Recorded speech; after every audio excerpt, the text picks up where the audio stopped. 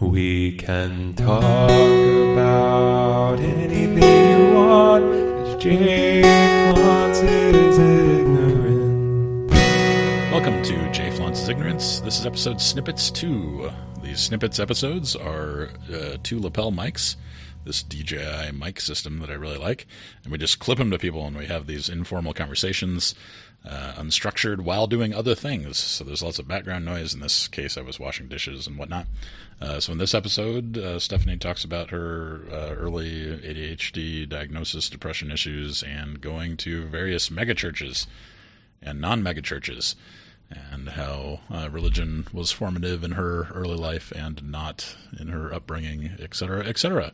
So if you like this, great. If you don't, you can go into the feed and skip all the episodes that are snippets and then a number, because those are unstructured, heavy background noise sorts of episodes. Hope you enjoy. Testes. 1, 2, 3?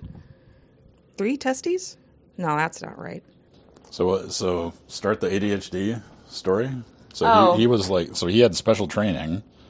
Yeah, so like I was saying, I grew up nominally Lutheran. We had a little bit of religious education when I was growing up, but religion wasn't a huge part of my household, when I was a child. And, we'd say grace before dinner at, like, holiday meals, so, like, Easter, Christmas, etc.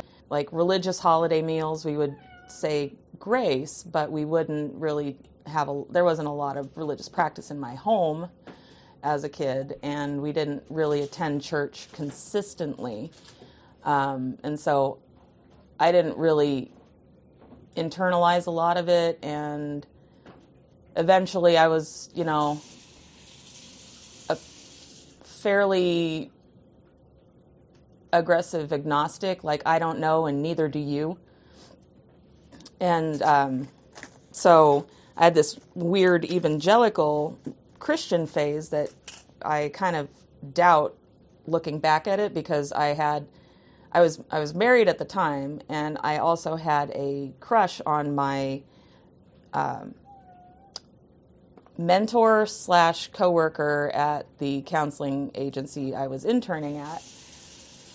And we hit it off because, like, his specialty was ADHD, and he worked late, and so did I, and so I ended up doing a lot of shadowing sessions with him, and we'd go together to his clients' homes, because we did in-home therapy as part of our services, and so there's lots of opportunity for us to talk, and we discovered we had a lot of things in common in the way that we thought and did things, and he suggested that I get assessed for ADHD. He's like, I think you might have ADHD. And I'm like, oh, I don't know. But so how old were you at this point?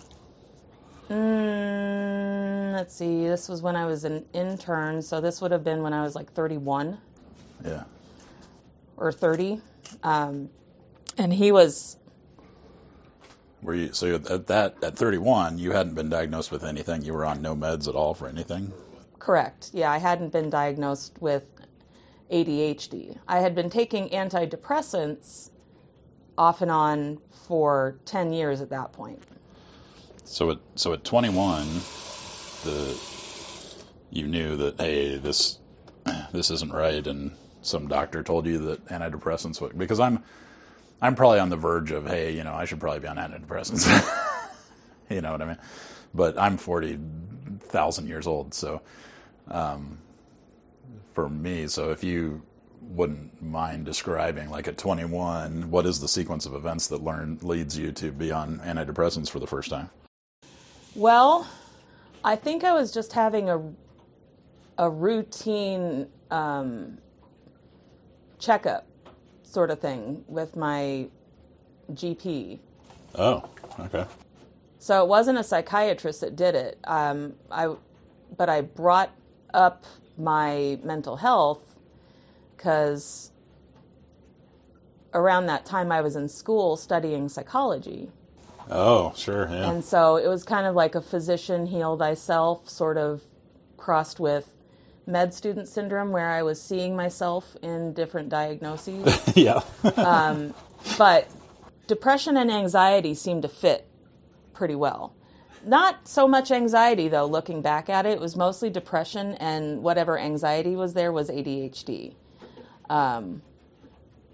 So, yeah, I had been on antidepressants off and on since I was 21 or 22, I'd say. You're saying your GP gave you antidepressants out of the blue. Well, I mean, not out of the blue, but... No, I discussed my concerns about my mental health with my physician. Your GP. And, with my GP. And they offered to try me on something. And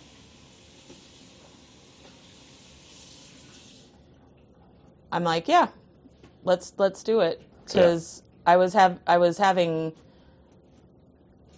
unshakable depressive, like bouts of depression. Yeah, I was 43 in for a physical the first time that my GP's like, have you ever thought about antidepressant meds? And I didn't think GPs did that. I'm 43, mind you. I've gone decades with probably mild depression. And the first time it ever happened that a GP ever said to me, oh, have you thought about getting on antidepressants? I was surprised because I didn't think GPs did that. I think you had to go to a psychiatrist. No, GPs are trained to screen for and prescribe for depression. So that's a pro tip for anybody who might be listening. If you cannot get into a psychiatrist but you have a GP, you may want to bring it up at your next appointment with your GP, or make an appointment with your GP to discuss your mental health concerns, because they are able to prescribe you medications. It's not the only thing you should do, because they're not specialists with that, but they can definitely give you something to try to get started while you wait for a psychiatrist. Because it's really hard to get in with a psychiatrist, especially now, but it's always been kind of difficult to get in with a psychiatrist. Is it? Yeah. So, like the psychiatrist that I go to currently, I had to wait 3 months for my initial appointment. So you went and saw my shrink one time, right? She's not a shrink, she's a counselor. There's a bit of a difference. Right, but she works with a group, and whatever, the shrink signs the meds or whatever. Yeah, I didn't really click with her.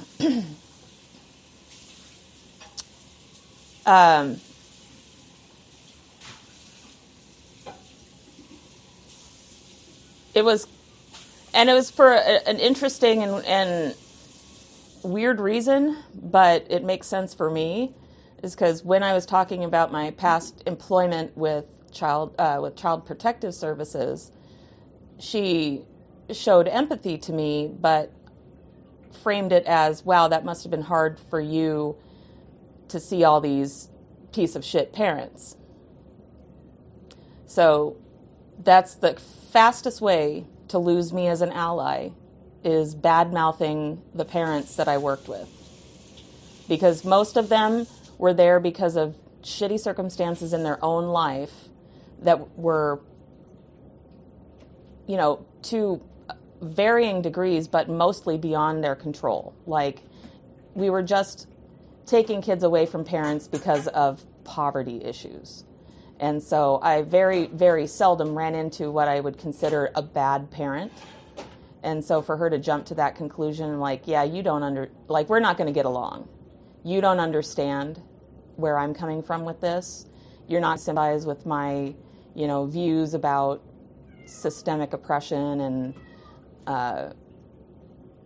all of that. I'm going to spend an awful lot of time educating you about how things actually are rather than talking about my own issues, because they were so central to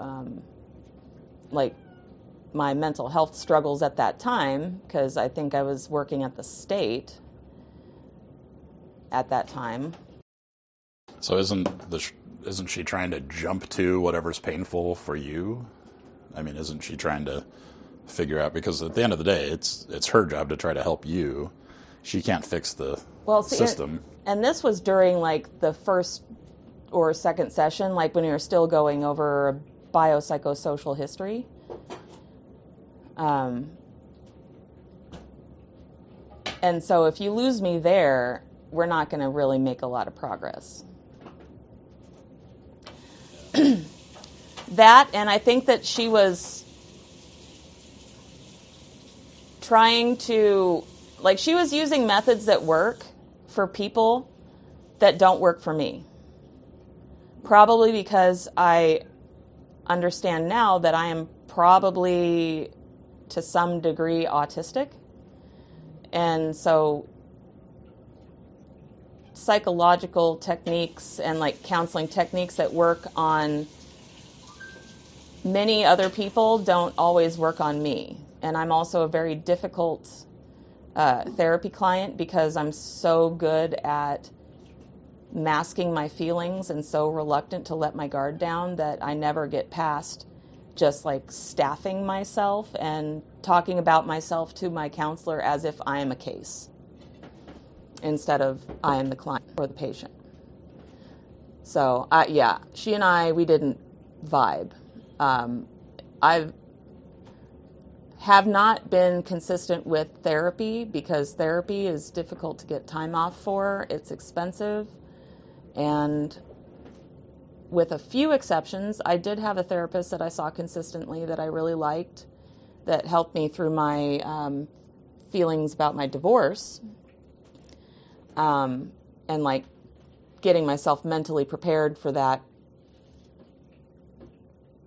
popping the reverse question, you know. But yeah, it's been pretty uncommon. But I've seen a lot of good psychiatrists too. And anywho, yeah. So I went to my GP first for depression meds. And so I'd been on depression meds every now, like off and on, usually seasonally, because I have really bad seasonal depression. So I'd go on them in the winter and then go off them in the summer when I felt better, and then back on them in the winter. And that's pretty common and normal to have happen. But yeah, Jim was like, you know, maybe you've got ADHD. And I'm like, that's an interesting thought. I didn't really act on it until a few years later because I'm like, yeah, well, you know, I can handle it. I've managed this far. Even if I do have ADHD, I did well in school. I seem to be holding it together. Never mind the fact that I was like cruising at like 100 miles an hour towards a brick wall of burnout. I wasn't burnt out yet. But yeah, Jim was an ADHD specialist. And so like he was really interesting, and he was also an evangelical Christian. And so we'd have these long, interesting discussions about religion and spirituality. And he was the first religious person I had met who was willing to listen to me talk about disbelief respectfully and not try to interject and not try to like jump down my throat about religion. Like we actually had a like good intellectual, deep conversations about the nature of reality and the existence or non-existence of God, and whether that's even important to the way that you live your life as a human being, you know, and all of that stuff. And eventually I got close enough to him that I agreed to do a little bit of looking into his side and consider his beliefs and like listen to him talk about his beliefs and do a little bit of Bible reading. And I read the Bible. I read the Gospels. And I'm like, I like this Jesus guy. And so I'm like, hey, I like this Jesus guy, Jim. Was this your end to that mega church you were going to? Yeah, it was the end of my mega church that I went to. It was Trinity Interdenominational at the time, and now it's Lifegate, and they are something else, man, I tell you what. It was an interesting experience being involved with the evangelical church. It definitely gave me a lot of perspective and information on which to base my opinions about religious people. But the problem I kept having was I kept acting sincere and believing everybody else around me was sincere about what they believed. And I thought that the thing that we believed was we were helping people and that we should live a Christ-like life and we should, put others before us and like live and love sacrificially and help the needy and the poor and blah, blah, blah. The stuff that Jesus wanted you to do and be like, be kind and respectful to sex workers and, love the homeless and, that you do for the least of me, that kind of thing. And that was the takeaway that I got because I read the Bible. That's how I got started with Christianity, is that I read the Gospels. I read the stuff about Jesus and I'm like, yeah, this Jesus cat's kind of cool. I like him. Like, this is, I can see wanting to live like this guy. And then I got into a church, and I realized that is not at all how they were living. In that church. In that church. Yeah. And, they had, like, a bookstore inside the church, and a coffee shop inside the church, and a huge sanctuary with a massive rock band and beautiful audio-visual stuff during their ceremonies. And the guy preaching, and I must have gone during like a sermon series that was, aligned with what I was beginning to believe that Christians thought. So I'm like, yeah, this is cool. I can keep doing this. And like, these people are really nice. And like, I like this pastor that they've got on, like, they called it like the New Finders Club or something like that. Or like, it was like a club for new Christians and like questioning people. But you had been Lutheran ostensibly. Yeah, but not really well educated about religion or about being Lutheran. Like, we were culturally Lutheran. And so this was like the first time I'd been super involved with a church that was actually like interested in doing stuff besides just going to church on Sunday. Because that was like the sole thing that you did if you were a religious Lutheran, is you went to church on Sunday and maybe you tithed. I didn't even know what tithing was until I started going to this mega church. And it was a big deal because, the rock band's not going to pay themselves. So in my parents' church, they passed the plate every Sunday. So you couldn't go there and not notice tithing in operation. Oh no! I mean, there's always an offering plate. That's always been a feature of church. Yeah, is passing the plate. Yeah, but look at how pretty that is when it's wet. Yeah, that is nice. But the expectation wasn't 10% of your income. The expectation was maybe a $5 bill if you're feeling generous, or you give each one of your kids $1 to put into the collection plate so they don't feel left out. It was not 10% of your income direct debited from your bank account every month on the same day of the month. Like you paid a bill to the church that was 10% of your income, and if you weren't doing that, your faith and your loyalty and your dedication was questioned. Well, and like I couldn't justify spending 10% of my income because I was working, but my husband was not. And that was another source of friction because, Matt wanted absolutely nothing to do with the church, and I understand why, because his grandfather and grandmother were incredibly strict, very, very religious evangelical Christians. And then his mom's side of the family were very strict, very religious Jehovah's Witnesses. So he wanted nothing to do with the church.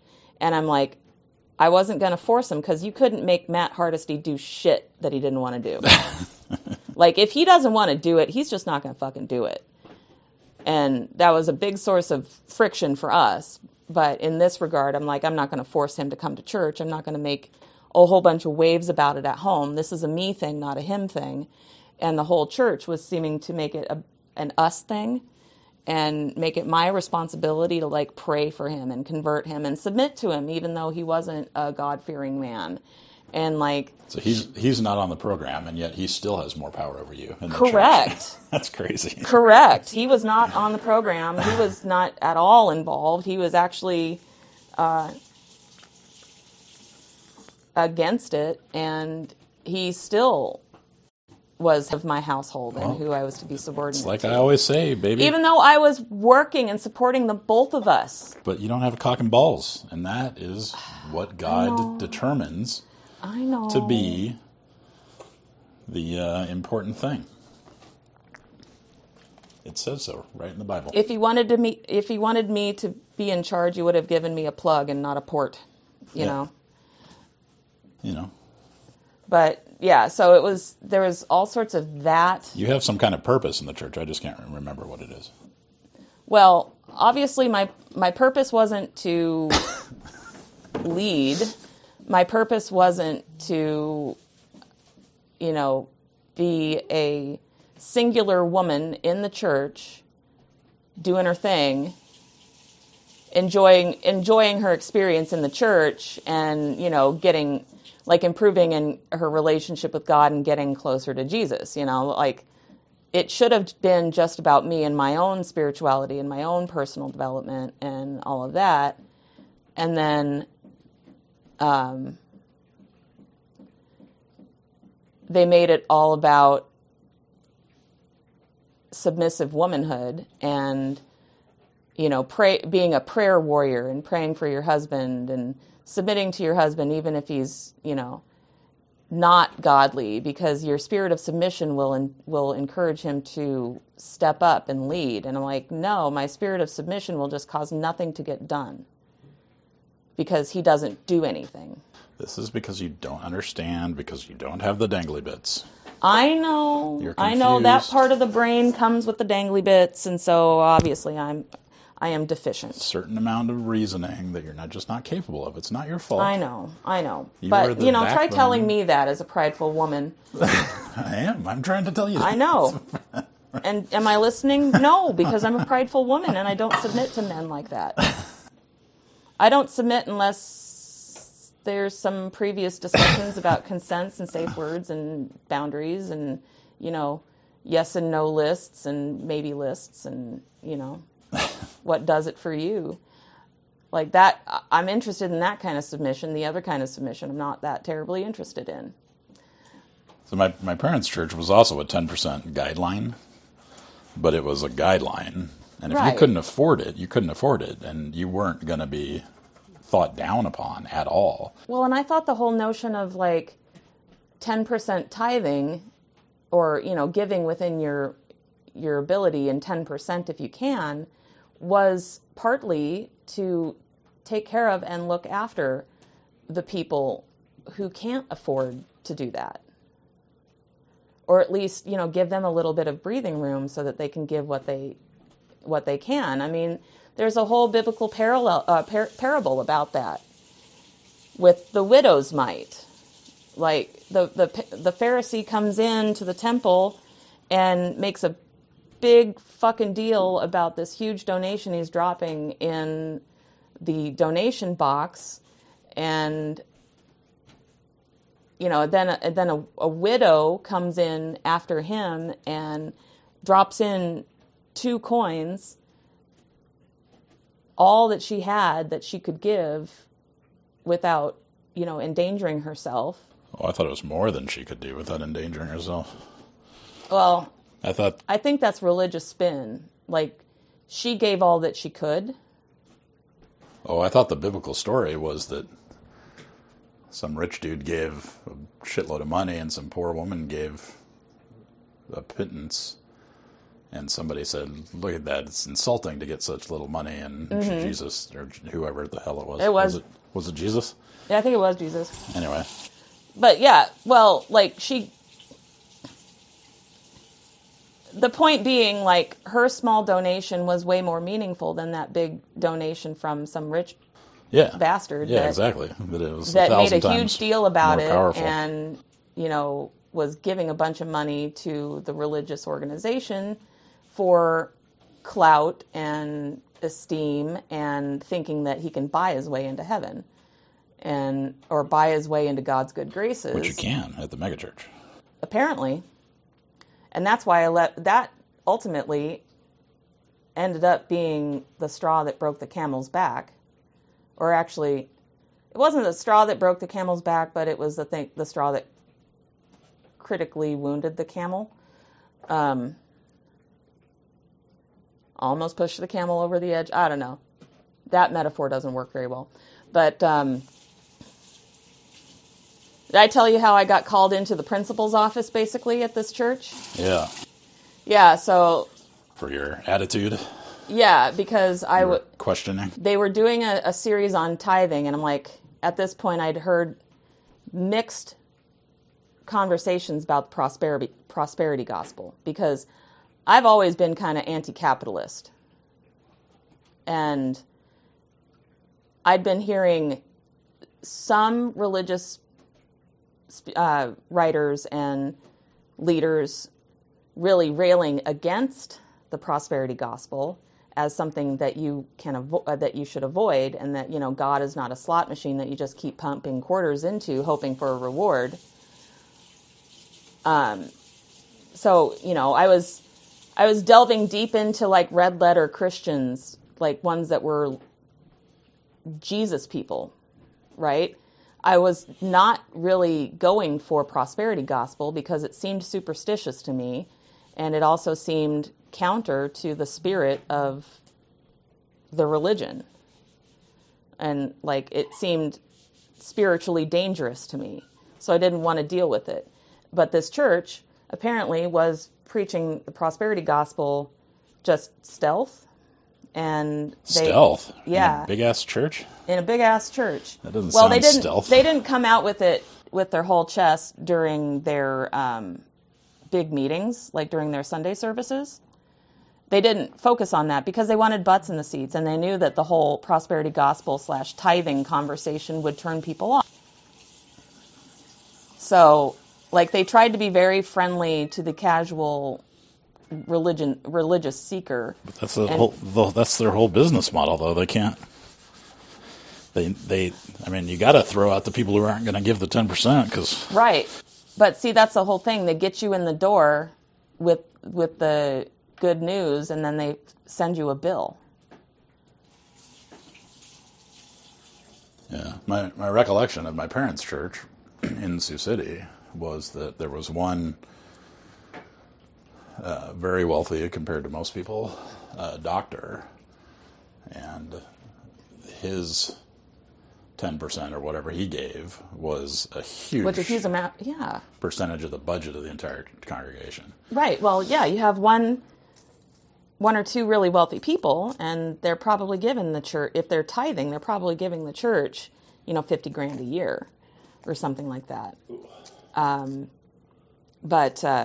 Yeah, everything seemed to be going well, and I had like a little prayer group, and I had a group of friends that were kind of like my fellow outcasts, former atheists. I had friends from the church that were former Satanists, like literal Satanists. Where was this? At Lifegate, at this megachurch that I went to. Inside Lifegate? They were former Satanists? They were former Satanists. Wow. I've never met an actual former Satanist in And they were life. neat until they decided that I was not following the party line The former Satanist was giving you shit about conformity? That's Yes. ironic. I guess he's extremely former Yeah, Satanist. her name was Ren, and I really liked her, and I hung out with her a lot, and she was like my church friend, and it was cool because I had all these people I had to have like long, intimate conversations with, and this is like how I make friends, is having long, intimate conversations with people about big ideas. And so it was perfect for me, I thought, because I was having these ideas with people who I thought were people that enjoy free discourse and who would not judge me for my doubts and who would not judge me for raising counter arguments in the spirit of good faith. Like I wasn't trolling them. I was expressing my doubts as a former atheist who did not grow up with religion, who wanted to understand, and who wanted to be sincere, and who wanted to feel something. And the whole time I went to that church, I wanted so badly just to feel something. I wanted to feel what these other people around me seemed to be feeling. A connectedness with God. Yeah, and like it was a charismatic church, so there was like tongue speaking and stuff like that, and like charismatic, like conversation about charismatic gifts and all of these things that I'm like, is there something fundamentally wrong with me? Because I'm trying my hardest to feel this type of like swelling emotion, or feel full of God, or feel like overwhelmed with the joy of the Lord, or all of that. And the few times where I would like get up and talk about my experience and share with the group, because that's also what I do. You put me in a situation that resembles a classroom, and I'm going to be contributing to the conversation.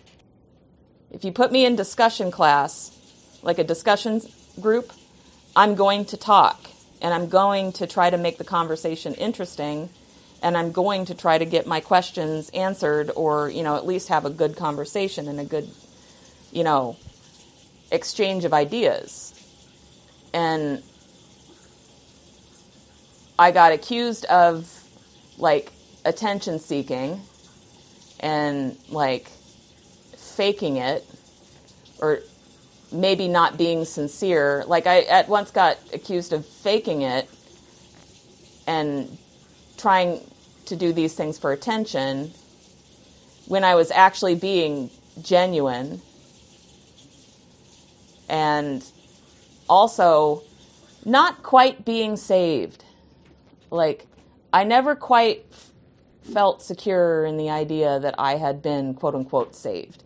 Even though I had, did the whole altar call thing and, said the whole, I accept Jesus, blah, blah, blah. Did they baptize you?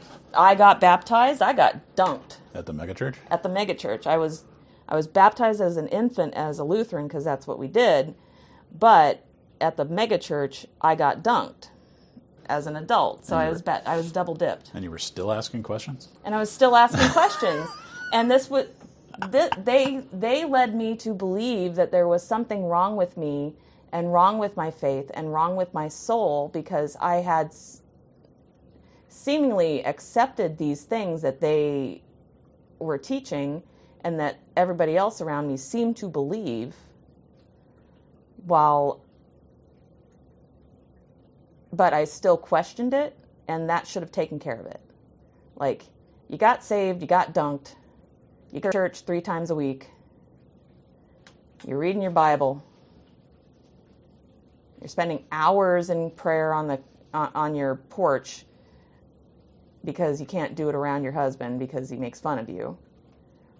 You're, putting a lot on the line when it comes to your marital happiness, and trying your level best to get your husband to come to church with you. And he, once when I got baptized, he came. That was good. Yeah, I appreciate that. But I wasn't getting it, and I wasn't fitting in, and I was having like almost traumatic flashbacks to elementary school and high school, where, you know, like, because if you walk into a big, like, ladies group where there's discussion tables, and like, it's not, because this church was so big that you had to break up the ladies' Bible study into multiple tables. And so every time I'd walk into a situation like that, it felt like walking into the lunchroom, which was so anxious of an activity when I was a kid. Like, just being around a group of my peers and having to find a place to sit was so stressful. And trying to make these people like me and trying to fit in with these people when I just could not fit in with these people, no matter how hard I tried, because I was being sincere and I thought I was doing Christianity the way that the Bible said it should be done, and the way that I still believe that it should be done. Like, you know, if you're going to be Christian, you should follow socialist brown hippie Jesus, who hung out with prostitutes and the homeless and said, you know, give away all of your earthly possessions and follow me and look after your fellow man. Like, that's the Jesus I like. That's the Jesus they said that they were worshiping. That was not the Jesus that they were worshiping. They were worshiping Republican prosperity Jesus. Follow me to the megachurch is what Jesus said. Follow me to the megachurch. Give me 10% of your income. Make sure you buy a book on the way out the door. And come back on Wednesday because we're having a Bible study. And make sure you bring a dish for the group. And so did they we'll be taking donations. Did they actually help any poor people? Did they ever do anything? They had a care ministry that was on paper supposedly there to help people. However, I knew at least a few people who actually tried to make use of the care ministry, and it was more tight-fisted than the government with welfare. And it was meager, and they did not come out of the woodwork to help people. Well, that's because, you know, they only have 10%. Because those who don't work shouldn't eat, right? That's what Paul said. In the Bible? Yeah, actually. It's in one of the letters. Rude. If you don't work, you shouldn't eat. He was writing, I think it was in Corinthians or something like that. So yeah, they had this like really punitive, materialistic idea. And then it finally came to a head when they were doing a series on giving and tithing. And I'm like, oh boy, here we go. And I went into it with like all intentions to take it seriously and to like be sincere about it and listen to what the preacher has to say and read the related scripture having to do with tithing and with, you know, what the Bible says about money. And they were doing as part of their series on tithing, they were introducing this concept of like, you throw your money into the bucket and God will provide for you, basically. Like, we have these 3 buckets and we're asking you to go above and beyond and donate to these 3 different projects that we're doing to spread the gospel. And I'm like, and then, you know, the idea being God will reward your faithfulness in with an asterisk monetarily. You know, that was the unspoken part. God will reward your faithfulness in this life. And the 3 buckets were advertising,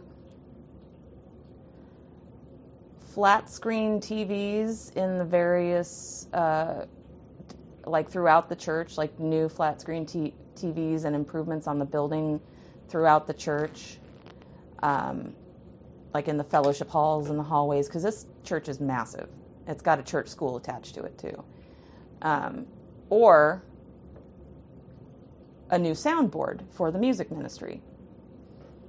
Now, looking at those three different options, I'm like, I honestly see how advertising, like and I brought this up during our like co-ed family, they called them a family life group. It was like the middle-aged people or the young adults, except that I didn't fit in with any of those people because I didn't have children. My husband didn't come to church with me, and I didn't have children. And so I could not relate, but that's besides the point here. I was in this family life group with people that were supposedly at my stage of life and brought up the fact that while, like, I'm questioning the motivation here, because while I can see that putting money towards advertising makes sense to me. Because if the point is to tell people about the Word of God, and the way you do that is get them into your church so you can tell them about the Word of God, advertising makes sense. Right? But they also have to be impressed when they get there with the big screen TVs. Well, see... And the soundboard.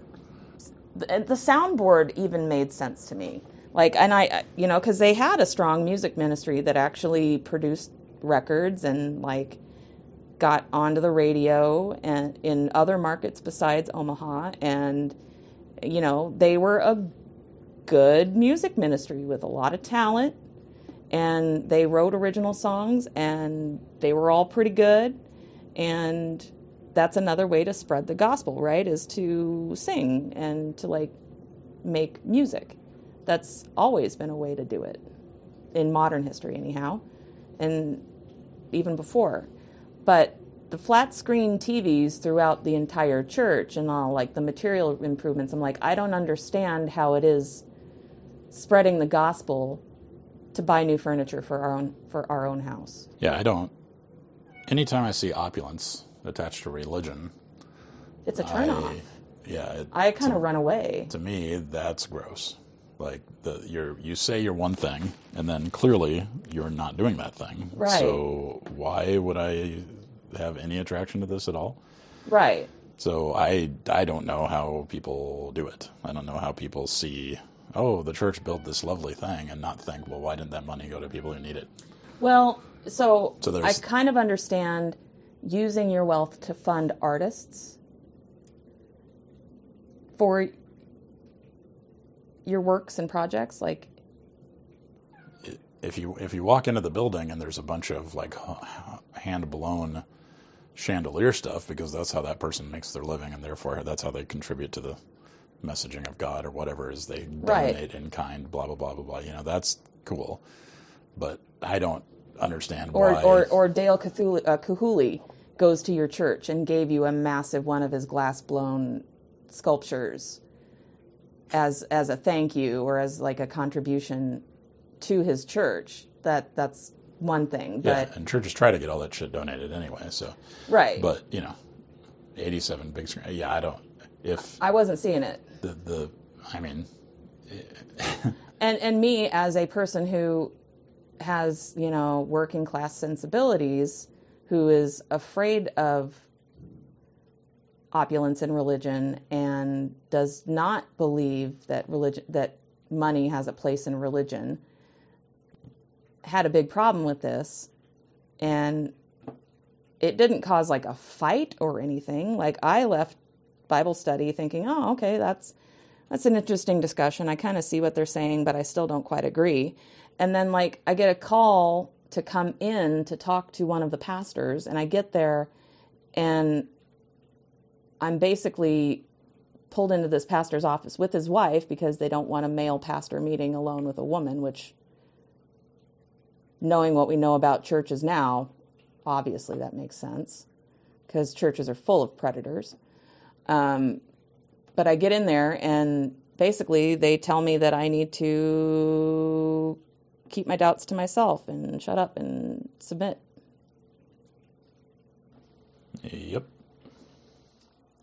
Yeah, there's a whole arc in Game of Thrones about the opulence of the crown and the servants of the gods who wear rags everywhere and serve the poor, and that's all they do, and how all of their opulence is the opposite of godliness. And Right.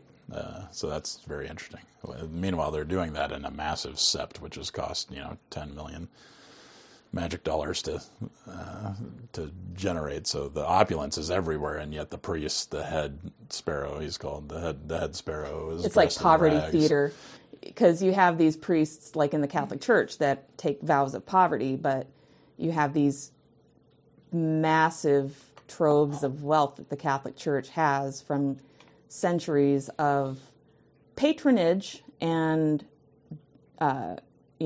donations and taking tithes, but also theft and destruction of other people's cultures. War. They've done horrible, horrible things to get these beautiful, beautiful things. But after that meeting with that pastor and his wife, people started treating me differently at the church, and that was when I started being accused of faking it or doing things for attention. And also at the same time, not trying hard enough and not being sincere. And my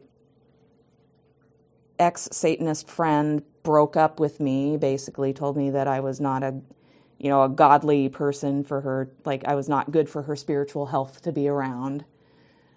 And I eventually fell off of that church and just quit going and sought out a different church.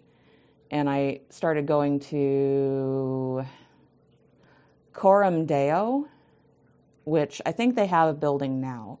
But at the time, they met at Westside Middle School in their auditorium on Sundays. And so I really, really liked that this church didn't have any building at all. They had no building of their own. They met in a space that was provided by the community because it was not in use on Sundays. And their, midweek stuff took place at people's homes. So it was very early church to me. It felt very like Acts 2, early Christian church, where they did their group stuff in people's homes every week, and that was an important part. And then they just met where they could on Sundays. And they also had a really good band, and they had a really, really interesting preacher that had a really academic way of doing things that I enjoyed. And I think the whole thing is modern church was just school and then a concert to me, because they had these really, really good music ministries. And the one at Coram Deo was very Mumford and Sons, hipster, bearded guys with banjos sort of thing, which was all the, at the very cutting edge of style at the time. And so they were very stylish and very young, and, they seemed to be cool and kind of progressive. But the longer I went to that church, the more they started showing their ass. And the thing that did it for me was they did, and at the time I was working in child services. So I was dealing with, child abuse and, child development and discipline and, parenting skills and things like that. And so they were holding a women's, of course it was women's, they were holding a women's seminar on childhood discipline or child rearing. And I'm okay, I'd like to know what my church believes about that. And they were teaching to train up a child. I don't know if you've heard of that book, But if you want to be really angry, go look it up. Train up a child. To train What up does a that child. mean? Just to make them in the next generation of tithing. No, basically it was taking that spare the rod, spoil the child thing completely out of context and to the extreme. Because, when they're talking about the rod in the Old Testament, when they're talking about sparing the rod, the shepherd doesn't strike his sheep with the rod. He uses the rod to nudge them and guide them to where they need to go. That's the rod that they're talking about. But a lot of people have taken that to mean you beat your children. And basically, this was the takeaway from this seminar. They tried to, soften it up and given it, fluffy, caring, loving language, but they were advocating like using a small switch to swat your baby's hand when he was reaching for something he shouldn't. Or, the correct number of blows to give your 8-year-old for transgression, and how you handle it afterwards, and, what you do to, reconnect with your child after you've beaten them. And after that, I kind of just petered out again. I was not interested, really. Like, I kept trying to go for a little while after that, but I couldn't look at these people the same way. Because they were all, like, really cool, hip, seemingly forward-thinking, seemingly red-letter Jesus-following Christians. I don't know what red letter means. Okay, so in many different printings of the Bible, Jesus' words are in red, so that you know what he said. Gotcha. And so when you hear about a red-letter Christian, those are Christians who are like, I follow what Jesus said and that's it. Like, a lot of them don't even follow what's in the letters, like, or other books of the Bible. But, yeah, I thought these people were Christians like I wanted to be a Christian, and they were not. And they were just Lifegate in skinny jeans. They were just the same exact kind of people with better clothes and, cooler music. And a pastor with a lot of charisma. And so this is after you left Lifegate, the yeah, mega this church? was the second church I went to after. Another mega church, or? No, it was a small church that wasn't mega at all. It didn't even have its own building. So where'd you meet? Huh? Where did you meet then, if you didn't have a building? West Side Middle School. Oh. All right, babe, I got to vape because I'm addicted to nicotine, and I got to get ready to go downtown. But thank you for the recap. I appreciate it. I don't understand this cat. So the cat is flopped in front of me, like he wants me to interact with him. And then every time I interact with him, I'm doing it wrong. Or he just wants to play with me. I don't know. I don't know. It looks like he likes it to me. That looks like a pretty contented kitty. He's going to roll over to... That means he likes you. He's content enough to flop in front of you. He's content enough to bite me. That means he loves you. Little love bites. Alfie. You just stay away from the soft cat belly. It's a trap.